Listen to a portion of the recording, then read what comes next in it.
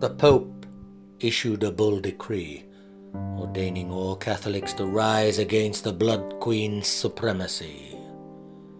He sent a Spanish armada across the Celtic Sea to conquer and release his people from her land of heresy. He dispatched his Jesuit men in black, the cape and sword soldiers of God who would coordinate his sacred attack. But they'd forgotten about the insomniac, that workaholic spy master, the one they called the Hunchback. His sticky sweet web had caught many a Roman spy. He tortured them to death in the Tower of London, dissecting their litany from lie. King James I issued his own proclamation. He banished all papacy and personage from his Jacobean nation. As like the Earl of Essex and Mary Queen of Scots, the spy master executed anyone involved in regicidal plots. He catfished for Catholics with honey traps and spiegel snares, tempting all traitors into the lush houses with his fancy libido lairs. Guy Fawkes and his famous five had their swords and souls inscribed with the Passion, forged from blood and fire into God's own fighting assassin.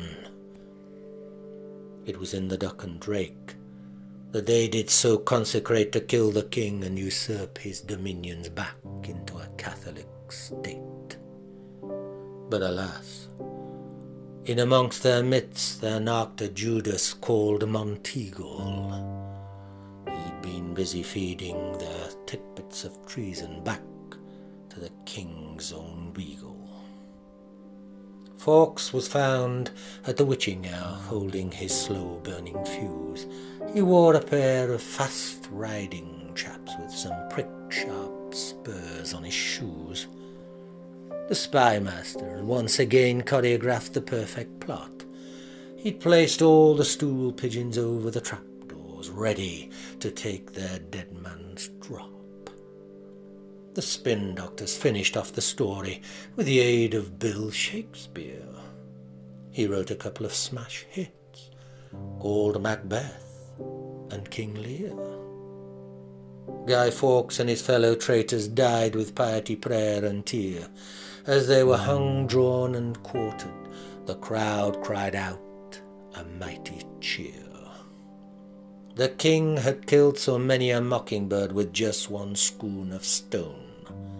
He wore his union of crowns so well, while sat